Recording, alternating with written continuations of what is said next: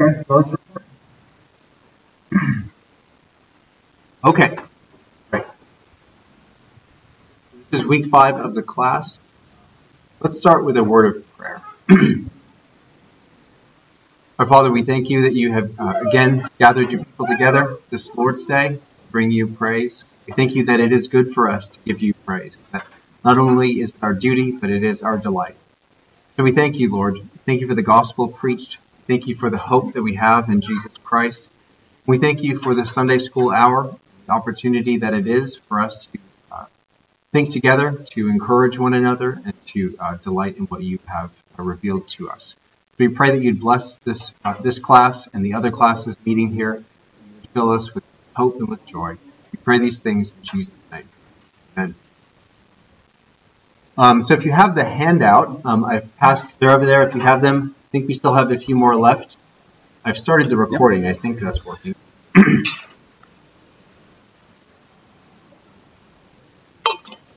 So this is week 5 of our 8-part series, All Things New, an Introduction to Reformed Eschatology.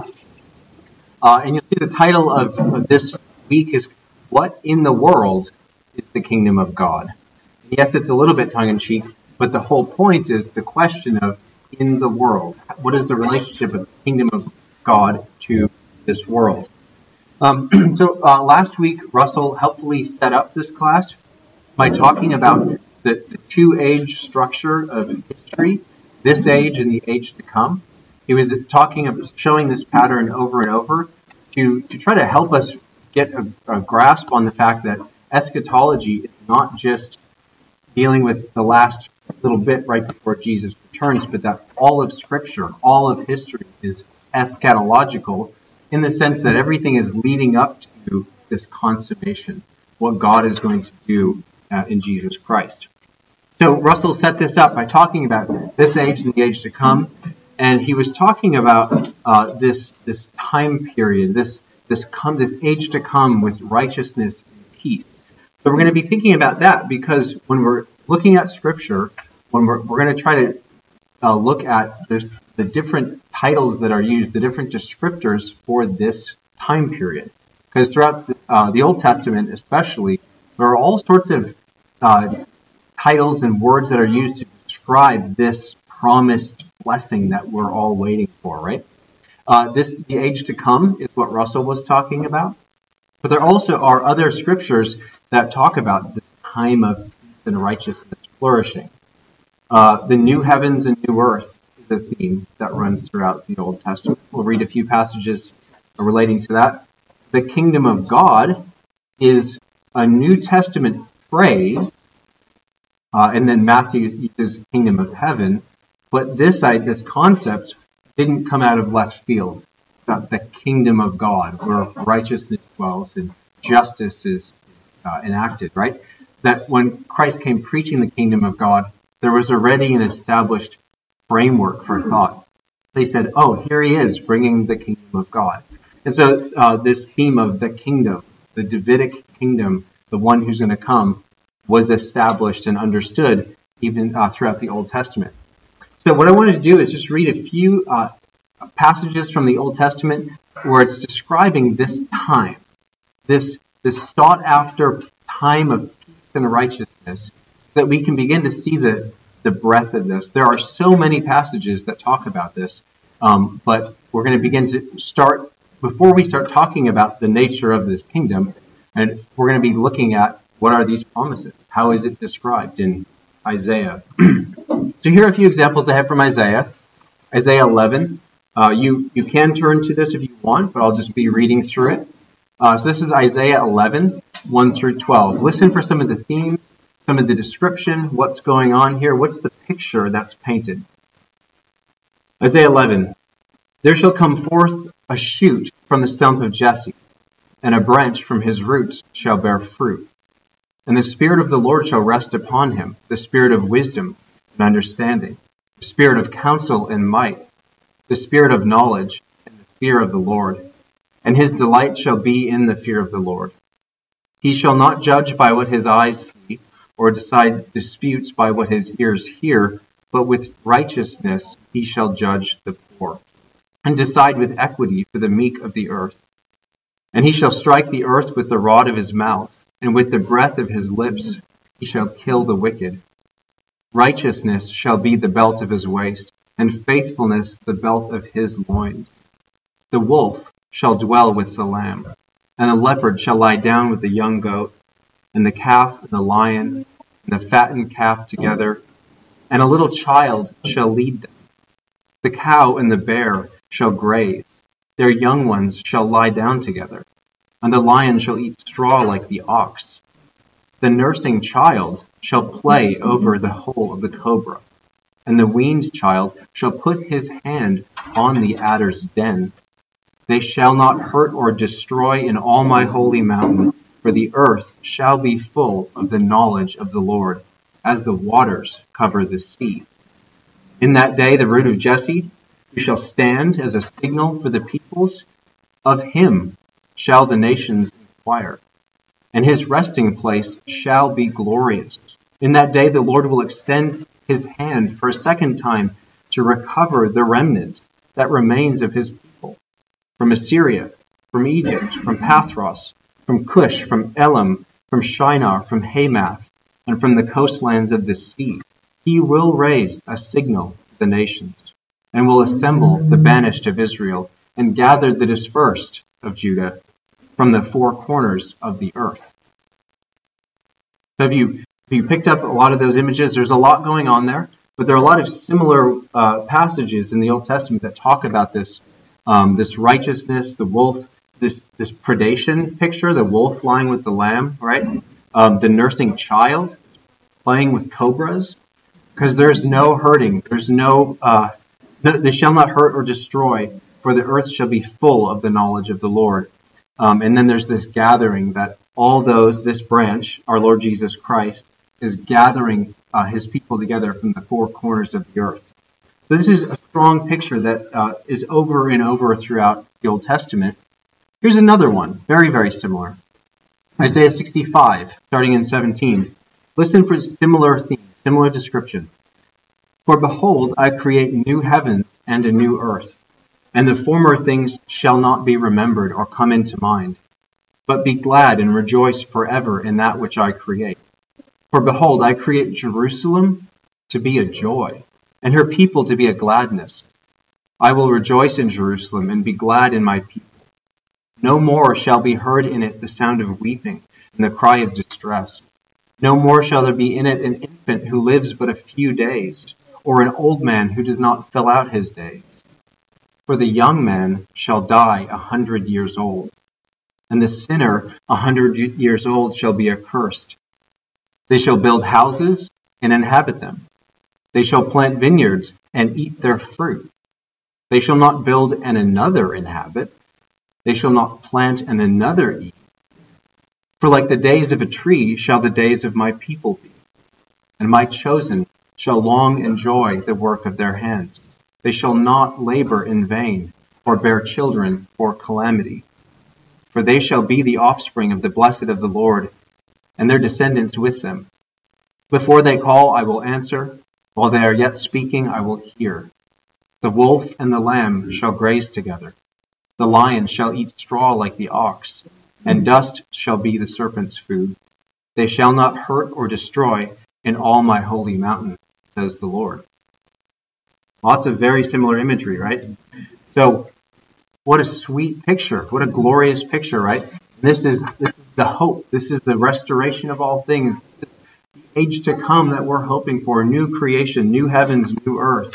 There's this picture. So remember, there are many other places. We remember when Zechariah was prophesying, right? When John was born, John the Baptist was born, and Zechariah prophesies, and he has this long prophecy. Remember how it starts? He's talking about this kingdom, this Davidic kingdom, right? He says, "Blessed be the Lord God of Israel, for he has visited and redeemed his people, and has raised up a horn of salvation for us in the house of his servant David, as he spoke by the mouth of his holy prophets from of old, that we should be saved from our enemies and from the hand of all who hate us." So Zechariah knew that there was a Davidic promise. that there's going to be a son of David who comes to save us from our enemies. There's going to be a kingdom that's going to be established. And you remember, where was this promise made in the Old Testament? When was this promise, where was this promise given to David? What book, what chapter, or what situation? 10 points. 2 Samuel 7, right? So God says to David, when your days are fulfilled and you lie down with your fathers, I will raise up your offspring after you, who shall come from your body, and I will establish his kingdom. He shall build a house for my name, and I will establish the throne of his kingdom forever. Right? You look at the phrase, son of David in the Gospels, everywhere, everyone's saying, have mercy on us, son of David. That was not a neutral claim, right? Son of David, son of David. And so there are many different themes. There are other passages here I have about the Ancient of Days, the Son of Man going up to the Ancient of Days, and all authority being given to him. There's so many different things running throughout the Scriptures, seeing this kingdom, seeing this new creation, seeing this blessed, glorious age to come. When will it be? Right? That's the question. And so as Russell explained last week, the age to come, we have this age and the age to come, and what Russell was showing us is that in Christ, particularly through the resurrection, the age to come has broken into this present age. Right? And so it's created this tension all of a sudden that wasn't there before, that we now have a sense in which the kingdom is here. But you heard those passages. When you look out, when you read the news, does it look like that everywhere? No, there's a not yet. As it says in Hebrews 2, I think it is, we do not yet see everything in subjection to him. We don't yet see that, right? So, okay, now we got this tension. The kingdom has come. Russell was saying that this age to come is broken into this present age. So, listen to this. Christ, when he came, he preached the gospel of the kingdom of God, right? He preached that the kingdom of God had arrived. Here are a few quick examples. You'll see in your handout that there are some notes there with some references you can look up later. I'll just read them real quick. You'll be familiar with them. Jesus came preaching, the time is fulfilled and the kingdom of God is at hand. It's here. It's at hand. It's ready. It's right in front of us. The kingdom of God is at hand. Repent and believe in the gospel. If you have a pen, Matthew 12, this reference, scratch that out and write 12:22 through 29. I want to add a few verses to either side of what I have listed there for you. So listen to this, because this is now the nature of this kingdom of God. When Christ came preaching the kingdom of God, now we're going to see this discussion about a rival kingdom. Who would have the rival kingdom? Someone. Who would have the rival kingdom that Christ is bringing his kingdom to compete with? Satan, right? Okay. So listen to the way this is described, this rivalry. Matthew 12, starting in verse 22. Then a demon-oppressed man who was blind and mute was brought to him, Jesus, and he healed him, so that the man spoke and saw. And all the people were amazed and said, "Can this be the son of David?" Right? But when the Pharisees heard it, they said, "It is only by Beelzebub, the prince of demons, that this man casts out demons." Knowing their thoughts, he said to them, "Every kingdom divided against itself is laid waste, and no city or house divided against itself will stand. If Satan casts out Satan, he is divided against himself. How then will his kingdom stand? And if I cast out demons by Beelzebub, by whom do your sons cast them out? Therefore they will be your judges." Now here's the real key. Listen to this. Jesus says to them, "But if it is by the Spirit of God that I cast out demons, then the kingdom of God has come upon you. Or how can someone enter a strong man's house and plunder his goods unless he first binds the strong man? Then indeed he may plunder his house." Catch that? Rivalry, right? These two kingdoms, and Christ is saying, I'm casting out demons, clearly this isn't by the power of Satan. That's going to fall. But if what I'm doing is from the Spirit of God, then know this: I am the Son of David. The kingdom of God has come upon you. And then he describes it this way. He says, if there's a strong man and someone's going to break in and plunder him, rob him, right?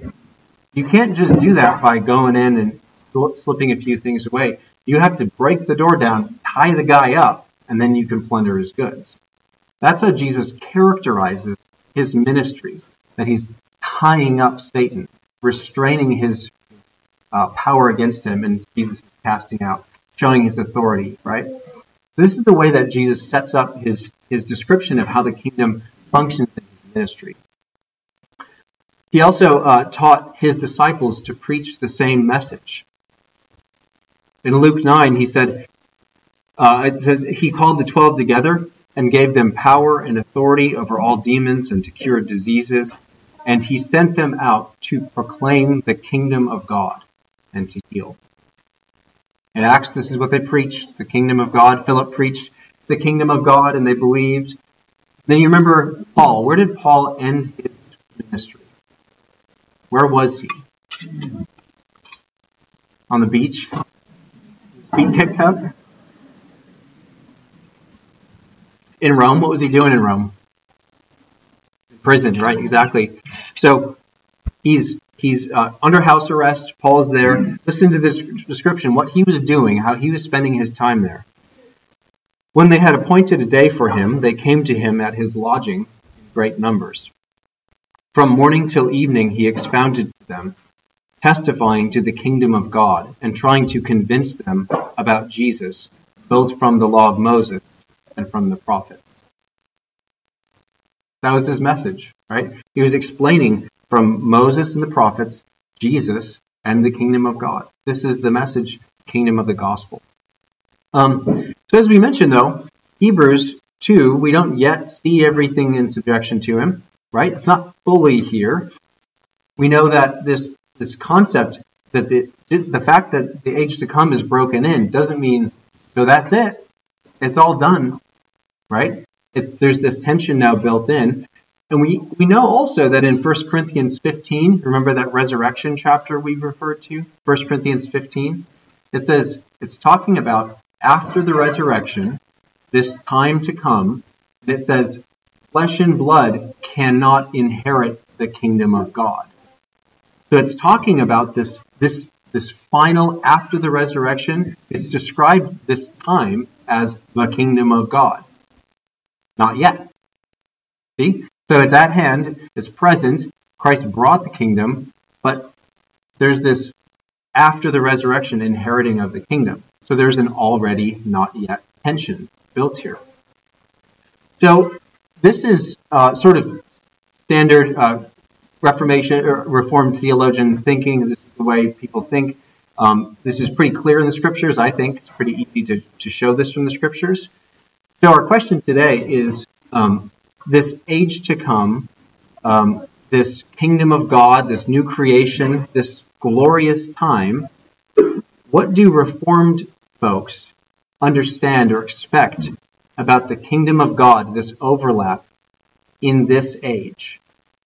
As I put it, what in the world is the kingdom of God? How does that work out? What does that look like? Right? If it's not fully there, in what sense is it here? And what can we expect in life? So if you're familiar with these questions or you've thought about them before or heard people talk about it, this is commonly known as the millennial question, the millennium.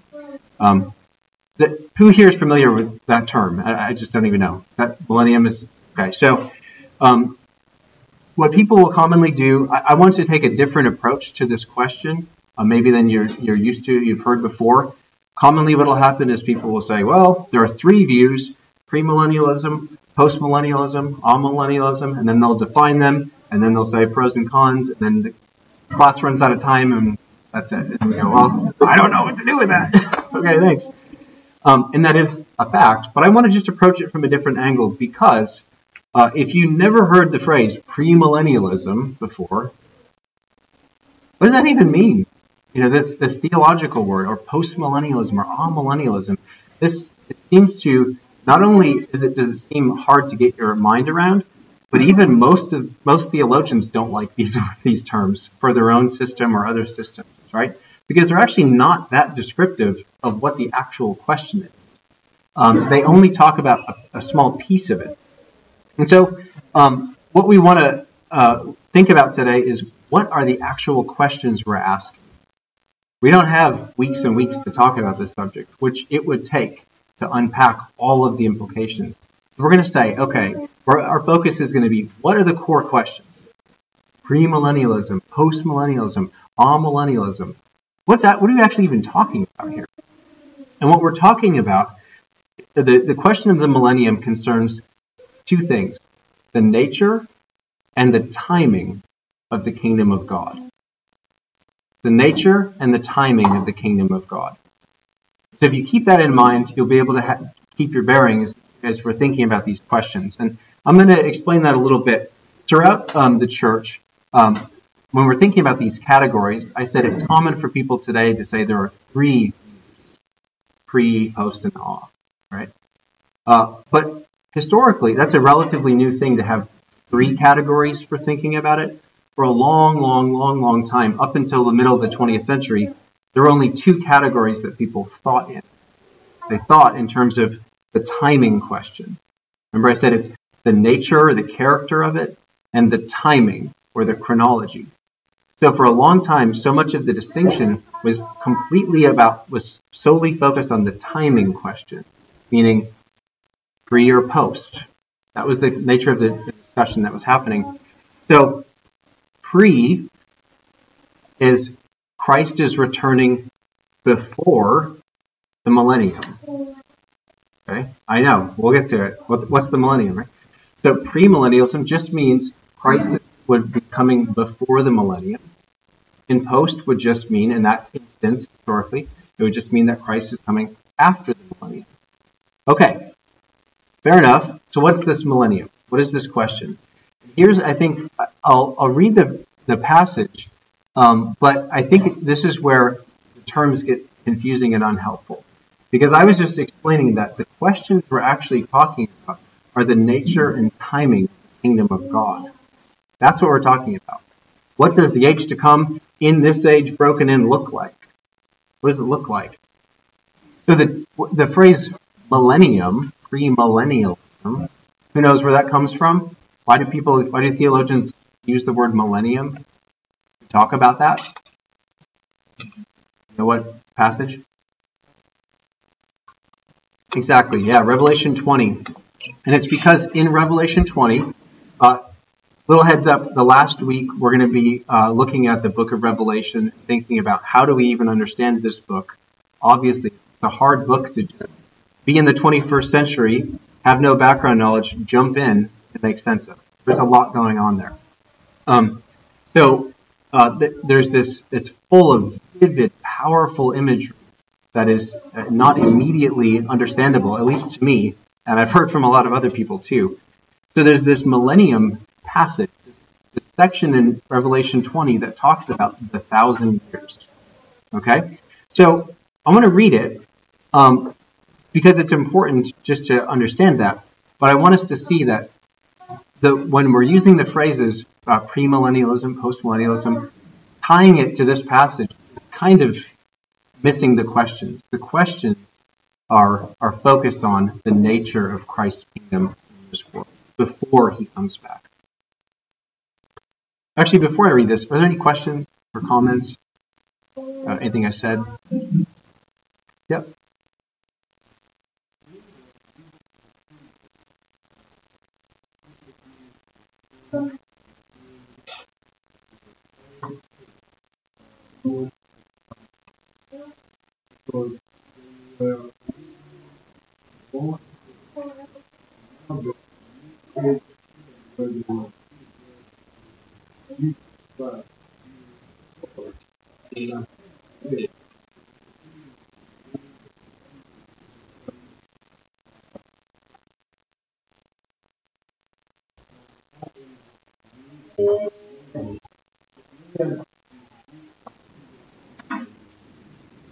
Yeah, it's a good question. I think what I would say is it's the nature of this already not yet. That the kingdom is here, but not fully. So, okay, and in what sense is it here? What are we to expect? How do we see this playing out? Some people talk about an over-realized eschatology, or something where you're taking too much. You're saying, all of that stuff, for now, the kingdom is here. You're saying, well, you're still going to die. There's still sin. People. Okay, so we're not all the way there yet. You're not resurrected. This is the resurrection body, right? So, I think the answer is the reason that there's a difference of understanding in this is we're trying to figure out what exactly is the nature of this overlap. Where are we right now? What are our expectations? What ought they to be? Yep.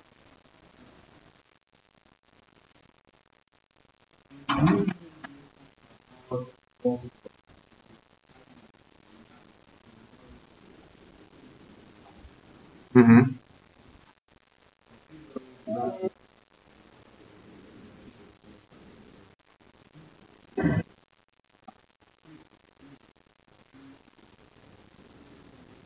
Yeah. So you're saying, if I understand you right, are you saying that how would we, talk with a Christian who denies that the kingdom is in any sense present right now?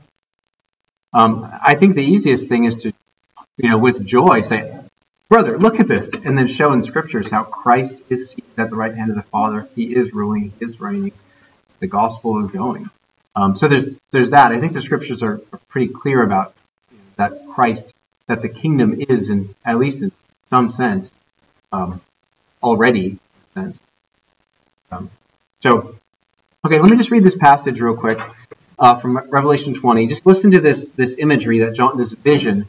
You remember, think about Ezekiel, right? The wheels and the wings and the eyes. Okay, John is seeing a vision, right? So here's the vision. So it's important that you pay attention to the visuals.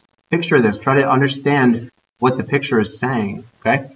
So John writes this. Then I saw an angel coming down from heaven, holding in his hand the key to the bottomless pit and a great chain. And he seized the dragon, that ancient serpent, who is the devil and Satan, and bound him for 1,000 years, and threw him into the pit, and shut it, and sealed it over him, so that he might not deceive the nations any longer, until the 1,000 years were ended. After that he must be released for a little while.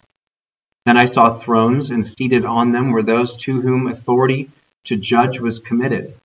Also I saw the souls of those who had been beheaded for the testimony of Jesus and for the word of God, and those who had not worshipped the beast or its image, and had not received its mark on their foreheads or their hands.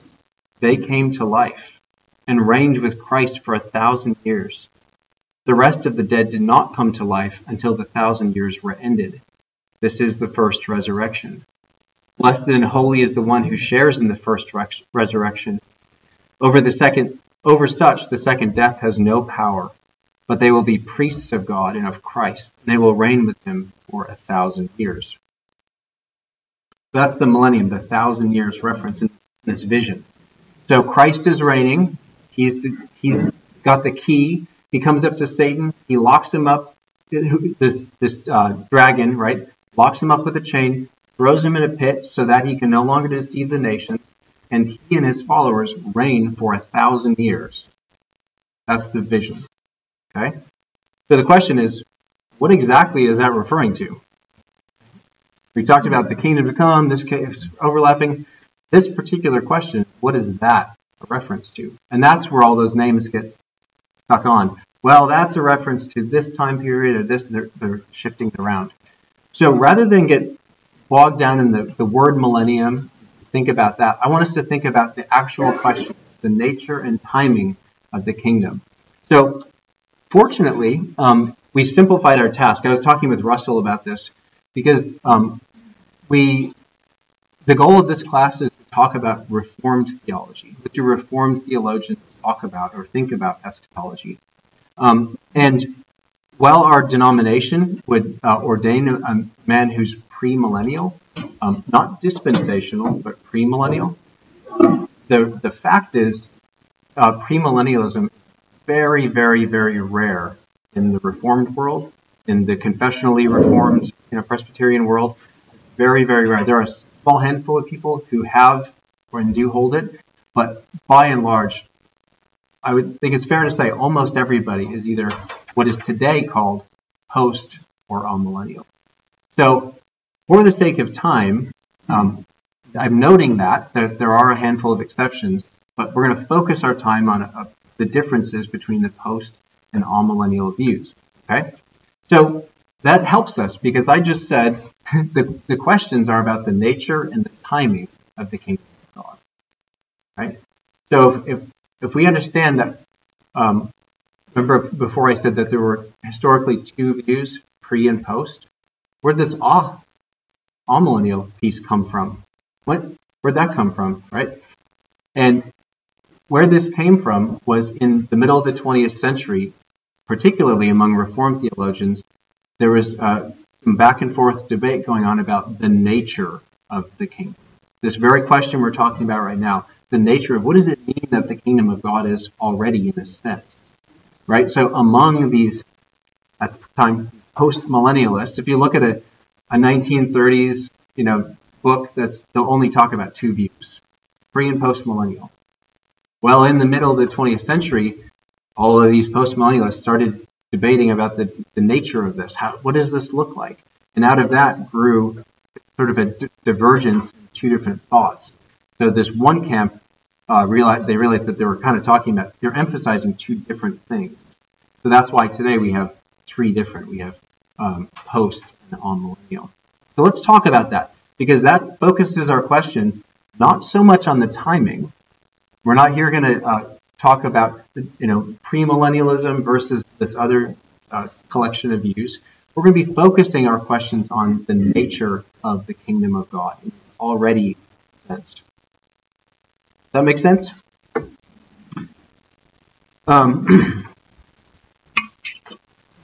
Yeah.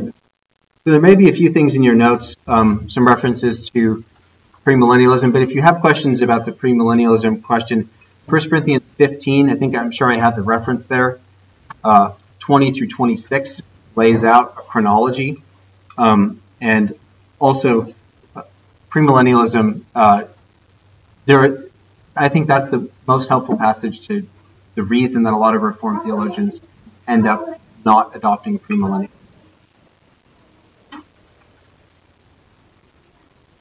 Okay, so let's think about this. So we'll start this way. We're remembering that all Reformed theologians realize that we're not in the consummate, that the kingdom is not fully here, that the new heavens, new earth is not fully here, that this is not completely only the age to come. Everybody knows that. But the breaking in is the question. So there are a series of questions I have here. These questions, I think, kind of get to the heart of what we're asking or thinking about today, what the nature of these discussions revolve around. Here are the three questions I have. We know that Christ is seated at the right hand of the Father, ruling in all authority. So the question is, what effect does Christ's heavenly reign have on earth? Second question, what do we pray for when we're right now in that time period praying, thy kingdom come? What specifically are we asking for? What should be our expectation for the advance of the kingdom of God before Christ's return? I.e., what is the scope of the work of redemption before Christ's return? Because remember, we talked about a few weeks ago, when Christ returns, what happens? When he comes, what immediately happens? Yeah, well, right, the resurrection and the judgment, right? The new heavens, new earth, right? So when Christ comes back, there's this cataclysmic shift on this unfolding of all these things, right? So the question then is, what should be our expectations about the advance of the kingdom before that? What's going to happen to, say, the Great Commission? Is it going to be successful? Is it going to, what's going to happen with that before Christ comes? That's really the fundamental question. That's really the fundamental kind of dividing point in the Reformed world thinking about the nature of the kingdom here. So what I want to do with this, you can imagine that there are so many scriptures to look at. And so what I want to do with this instead is I want to describe these two contrasting visions, right? These two ways of thinking about it, or these emphases that represent sort of the opposite ends of the spectrum in this discussion. So I'm not quoting any particular theologian. I'm not secretly referring to one person and some other person. I'm sort of I'm saying this is what the Reformed people say, and we're identifying that there are kind of two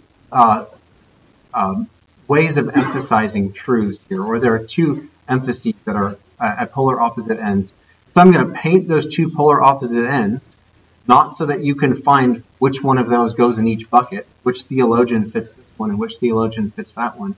In reality, a lot of people find themselves saying amen to a lot of what's said in both of them. And so that's where I think it gets confusing to think about it that way. So what I want to do is I want to paint these two pictures, describe these two visions, and you'll hear that I have a lot of the language I got from this is referring to scriptural concepts or scriptural phrases to try to get at that, because I can't give you a list of hundreds of verses or something. So the other thing to remember with this is the fundamental question is about between Christ's resurrection and when he comes back. So the whole question is big picture, right? And you remember the first week we talked about the sort of danger of newspaper exegesis. You remember that? Where a lot of people have gone astray in whichever direction, is they're looking at the thing right in front of them and they're saying, well, clearly this is it. Or clearly Christ is going to be here tomorrow because look at all this, right? So that there's a danger in looking just at what's right in front of you. But that's not the question, right? When you're going on a journey, it's never a straight line. We all know that there are ups and downs. We just heard a sermon preached about the ups and downs, right? So that's not the question. Will you experience ups or downs? The question is, between the resurrection and the second coming, what ought a Christian to expect? Okay. So here's the first vision. Again, this is not anyone in particular. It's sort of a hodgepodge of different thoughts to try to present a polar end of the thought. The first vision goes like this. Christ reigns in heaven and over his church. Life on this earth is fundamentally at core, essentially one of wilderness wandering. And suffering is an essential mark, meaning it must be there. Suffering is an essential mark of the Christian life. And we should not expect good to overshadow evil before Christ returns. We have no way of knowing how far the gospel will affect change in the world before Christ comes. This is because Satan's work will always remain strong alongside the growth of the kingdom of Christ. Parallel track thing. And so the church's work is to preach the gospel of salvation to lost sinners, because it's unwise to stake one's hopes in this present life. Christ's temporary restraint of Satan will be relinquished at the end of human history, and this will usher in suffering for the church right before Christ comes. Believers, therefore, wait for their deliverance at Christ's second coming, in which all the dead will be raised, the world will be judged, and all will inherit their eternal portion. Kind of a lot, but I'm trying to paint a picture. So if you missed tidbits, that's okay. The picture is fundamentally wilderness wandering. That life is basically, that the kingdom of God is basically going to be like wilderness wandering, and we won't be inheriting the land until Christ comes, right? That's the picture. Do you recognize that? Have you heard that kind of emphasis? So, some of the critiques, so we're talking about two different sides. One side, the critique against that is someone would say, it doesn't sound like a very gospel-powered sort of vision, right? So one of the critiques from the other side is saying, but the gospel's powerful. It changes people, right? They also would fear that some of the critiques that kind of vision seems like it would, at least logically, sort of undermine vision for missions, right? Sort of like we're just waiting to get out of here. Dispensationalism is this is not a dispensational vision, but dispensationalism especially kind of has a dour vision. We're just kind of waiting. But I think one of the other critiques that comes is they would say that this vision doesn't adequately, acknowledge that Christ is Lord, that His kingdom is actually powerful, and so it's characterized as being overly pessimistic, right? And so because we don't really know, it's always going to be rough, really rough. Okay, so here's the second vision. Second vision goes like this. It's different. At the right hand of the Father, Christ reigns over heaven and earth, and throughout the generations is progressively spreading His kingdom over the earth. Christ, accomplishes this by empowering His church to preach the gospel by the power of the Spirit. So He commissioned His church to disciple the nations because His Father gave Him all authority. This heralding of the King is the work of the church. She should therefore go to every corner of the earth, confident of the success of the mission. Christ has bound Satan, and when the church beats down the doors of hell to rescue sinners, the gates will not be able to withstand. Ultimately, therefore, in the scope, the Great Commission will succeed. One day, all the nations will honor Jesus Christ. The world will be saved, and the gospel's influence will permeate even to the level of society. The gospel will transform cultures from service to idols to honoring the living God. And at the close of history, Satan's restraint will be loosed, and he will incite a rebellion before Jesus Christ returns bodily. At that time, just like the first view, the dead will be resurrected, the judgment books will be opened, and all people will enter their eternal destiny. So what would the first view say about that? They would say overly optimistic, right? Yeah. So they would say, look at all the suffering, look at all this tension, look at all the violence, right? Overly optimistic. A common concern that's raised by this first view about the second is that they fear that it could be triumphalistic. I learned that that's not a word. It could be a triumphalist, but triumphalistic. But it is. And it's this idea that it's sort of going out and conquering and saying, we're going to take and take and take, and sort of self-empowered sort of thing. So there's a fear about that. And in particularly with the use of secular means to accomplish this, the Christianizing of the nations, so using politics to try to leverage, to try to get the gospel into places. That's a concern. And so it's criticized for placing too much stock in this world, saying you guys are trying to over-realize the presence of the kingdom here. So have you recognize any of that? Have you heard any of that? Familiar? Have you heard that kind of thing before? Yep.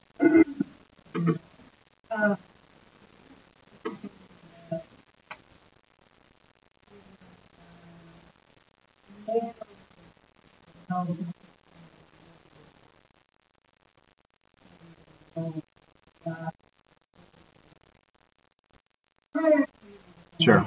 Yep.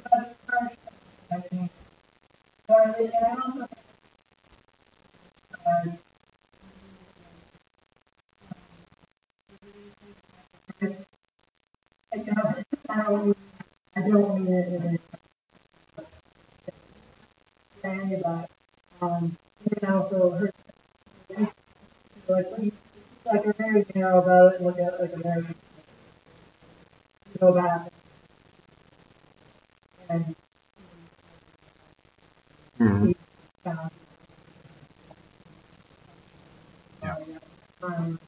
but that in this way, Sure. Because that's what we're Yeah. but then having what Sure. less I don't know if in a narrow way, sections within, Yeah. so. Yeah.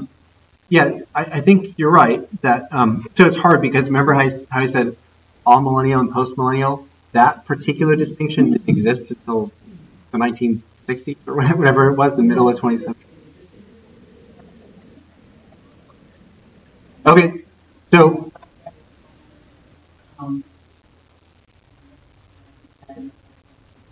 okay. So whatever the particular, I mean, it might be that time, but before that, it was just kind of this pre and post thought. So it's tricky when we're thinking, okay, well, if John Calvin was in here, what side was he on?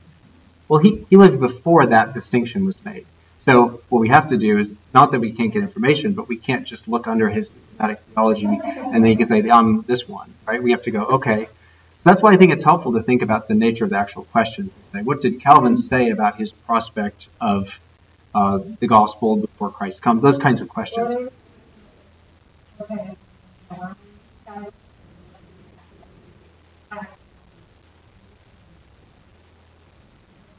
Sure.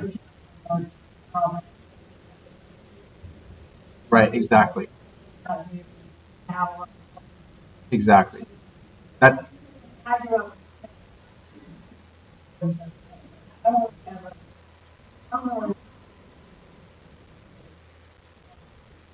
yeah. Yeah.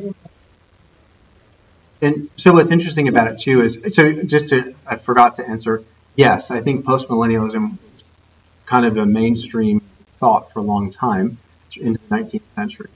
And currently, like say in the OP, just to take one example, in the Reformed world, amillennialism definitely has the majority position right now. Postmillennialism after that, I have no idea what the percentage is, but premillennialism is pretty rare, I would say. But what's interesting about it is you're right that it's anachronistic to kind of take these categories and then try to put them back on people. We can learn things, but we can't just immediately assume that they had the same categories, right? If I would be interested to hear for me to read these two visions, and Calvin might be like, yeah, I know. All that is what I believe. Okay, then help me out. Yep.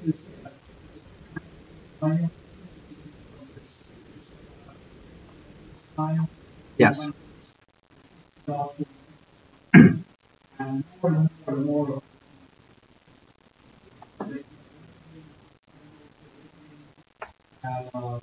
Mm-hmm.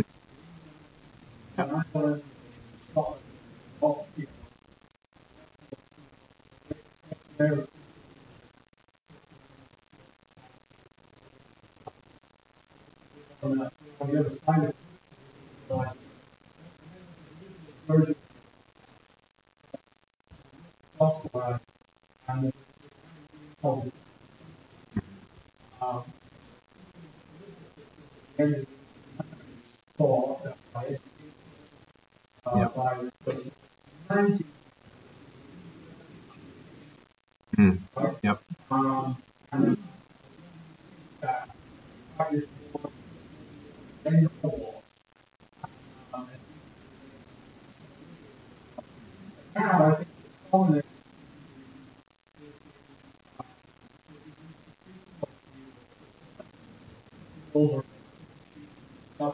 Yep.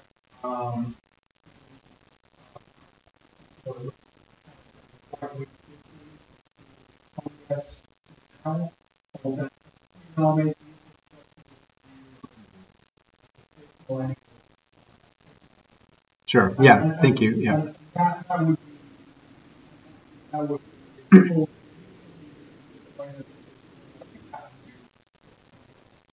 Yeah.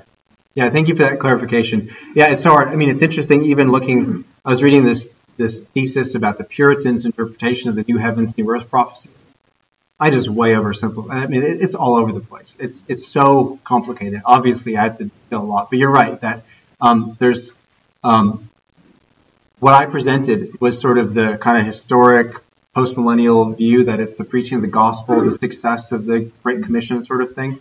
And yes, there are all sorts of permutations that happen. So people who are leaning really hard on secular politics, whatever, to institutionalize. So yes, for sure. And also, I will say, I do have at the end of your notes, I think I included it, a list of two different lists, amillennialists and postmillennialists. And so that can be for future reference, some of those books. I will just point out, if I have a few descriptions in some of those books, at the top of the amillennialist list is Kim Riddlebarger's A Case for Amillennialism. That's a good intro book. It's not super deep, but it's a good intro book. Anthony Hokuma's book, The Bible in the Future, really changed the way people talked about amillennialism in a very helpful way, emphasizing the earthiness. So you see Isaiah 65 and those sort of the earthiness of all of that is for the eternal state. So that was different and helpful, and a lot of people have been influenced. I'll just point out those two, and then on the postmillennialist list, that's hard to say. Keith Matheson from Ligonier Ministries. He has a very helpful introduction book called Postmillennialism and Eschatology of Hope. And then I also wanted to point out on the list B.B. Warfield. Do you know who B.B. Warfield was? So Warfield wrote an article. If there's a dispensational, when I came out of it, I assumed that the number in heaven would be like 15, right? Like most people are going to be damned. I don't know why, but that was the background I came from. So for me, that question of, is Christ really going to redeem so many people? So B.B. Warfield wrote an article on that question. Are they few that be saved? And you can look that up online in B.B. Warfield's. So if you feel like that seems far-fetched, Warfield tackles that particular question. So those are lists of some representative theologians on those views. But what I want to spend the last few minutes talking about is just, as I said, I don't know if any given theologian were going to be here, they might say amen to 95% of both of those views and say, yeah, these are not mutually exclusive, many of these comments, many of them. Of course, as we learned that the blood of the martyrs is the seed of the church. So when persecution happens, it spreads. So evil is a means of spreading, right? That's sort of a way to see these things working together. So I think the real difference is just this conception of will Christ return, as B.B. Warfield put it, will Christ return to a saved earth? Meaning, what do we expect about the prospects of the Great Commission? Will it kind of come up and then plateau? Or do we just not even know at all? Or do we really envision with scriptural warrant that the nation, that the gospel will go to every corner of the earth, and then Christ will come? So that's the fundamental question. But I do think most everybody would agree that Christ is reigning over the earth now, and that he spreads his kingdom by empowering his church to preach the gospel. I think everybody in this world would say amen to that. But they also see that the blood of the martyrs is the seed of the church, right? And they also, I think, would agree that although our ultimate hope, of course, is for Christ to restore all things in eternity, I think they all would say, well, where the gospel takes root, it actually has a palpable impact. Like, the gospel does good. When you have a place that's rooted in the scriptures, that's a place where people rooted deep in righteousness, truth, and goodness, fruit is manifested. And so I think everybody would say, well, yes, that is true, right? So that's, I also included here at the end from the larger catechism, question 191. What do we pray for when we pray thy kingdom come? And if you look at that list, it's quite interesting, because I don't know what you think about when we pray that Lord's Day by Lord's Day. But our confession says this. I'll just read it to close. In the second petition, which is thy kingdom come, acknowledging ourselves and all mankind to be by nature under the dominion of sin and Satan, we pray that the kingdom of sin and Satan may be destroyed, the gospel propagated throughout the world, the Jews called, the fullness of the Gentiles brought in, the church furnished with all gospel officers and ordinances, purged from corruption, countenanced and maintained by the civil magistrate, that the ordinances of Christ may be purely dispensed and made effectual to the converting of those that are yet in their sins, and the confirming, comforting, and building up of those that are already converted, that Christ would rule in our hearts here, and hasten the time of his second coming, and our reigning with him forever, and that he would be pleased so to exercise the kingdom of his power in all the world as may best conduce to these ends. So do you see how that so helpfully brings these visions together? That much of this is not actually mutually exclusive. A lot of it. Yeah, I mean, I don't think so. I think what I see is that it's bringing these things together. So you could make arguments about whether that's leaning one way or the other, but at the writing of this, there are a lot of different things represented. So I do think that this is a pretty fair summary of what we expect when we pray that the kingdom come. So this is not just interesting and curious and cool for parlor tricks. You can show people your knowledge. This is for living. So if you think about this, if we have a vision for what is Christ doing at the right hand of the Father, and what has he commissioned me to do, and what am I to expect, right? We know what to expect because we just heard a sermon about what to expect. To expect trouble, to expect help, right? To expect justice and mercy, right? So we have that. We are to have expectations about how then we shall live. And so these questions are not merely theoretical. They're not merely just curiosities, but they are aimed at Christian living. They are aimed at motivating, walking in Christ's ways and glorifying.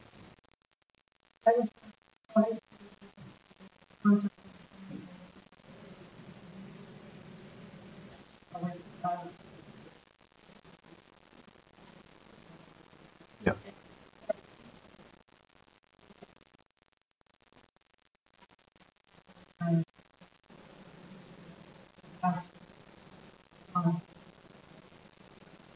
So let's just get her up and almost on, Yep. and then we're going to find us.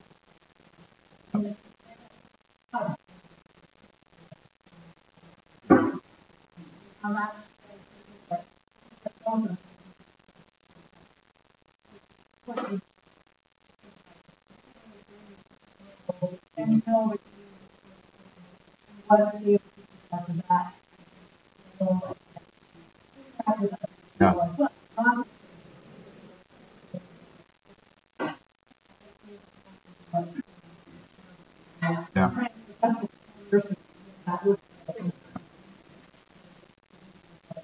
Yeah. Yeah. One more comment, then we'll...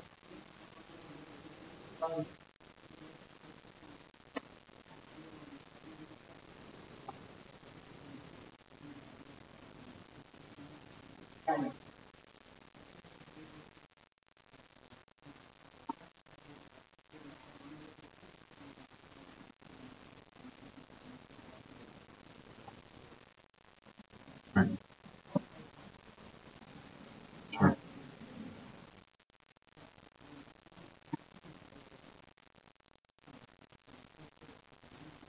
Yeah.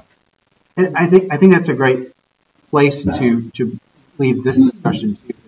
I will say, even just to emphasize, it is not a good hermeneutic to go read the newspaper to see what to believe about the future. It's not a good hermeneutic. It has failed over and over and over. What we have to do to answer the questions about what's going to happen in this world, What in the world is the kingdom of God? What is Christ doing? There's only one place that we can get those answers. We can't look at what happened last week or what happened last year or what set up to happen next year in our country. This is a worldwide, this 1,000 years, this time period that we have to think about. So the scriptures are authority.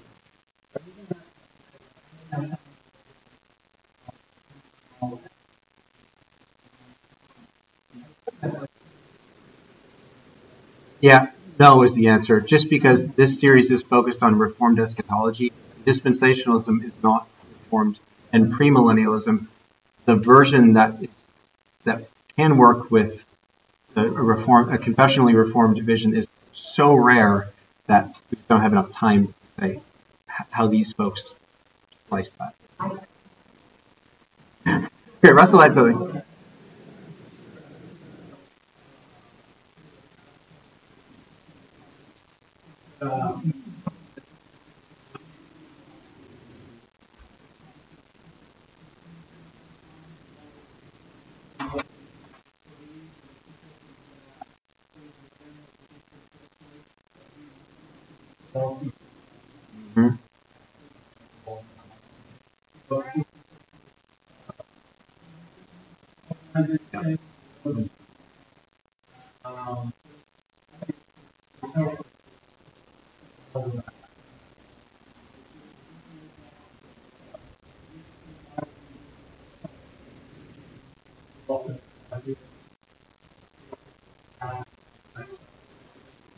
Yeah, exactly. Thank you. The modern missions movement was a post-millennial vision. Send the gospel to the ends of the earth. And somehow it's like, wait, all the dispensationalists are carrying it forward. Like, no. I mean, amen, that's great. But that should be spurring us on to say, okay, let's proclaim Christ. Okay, last.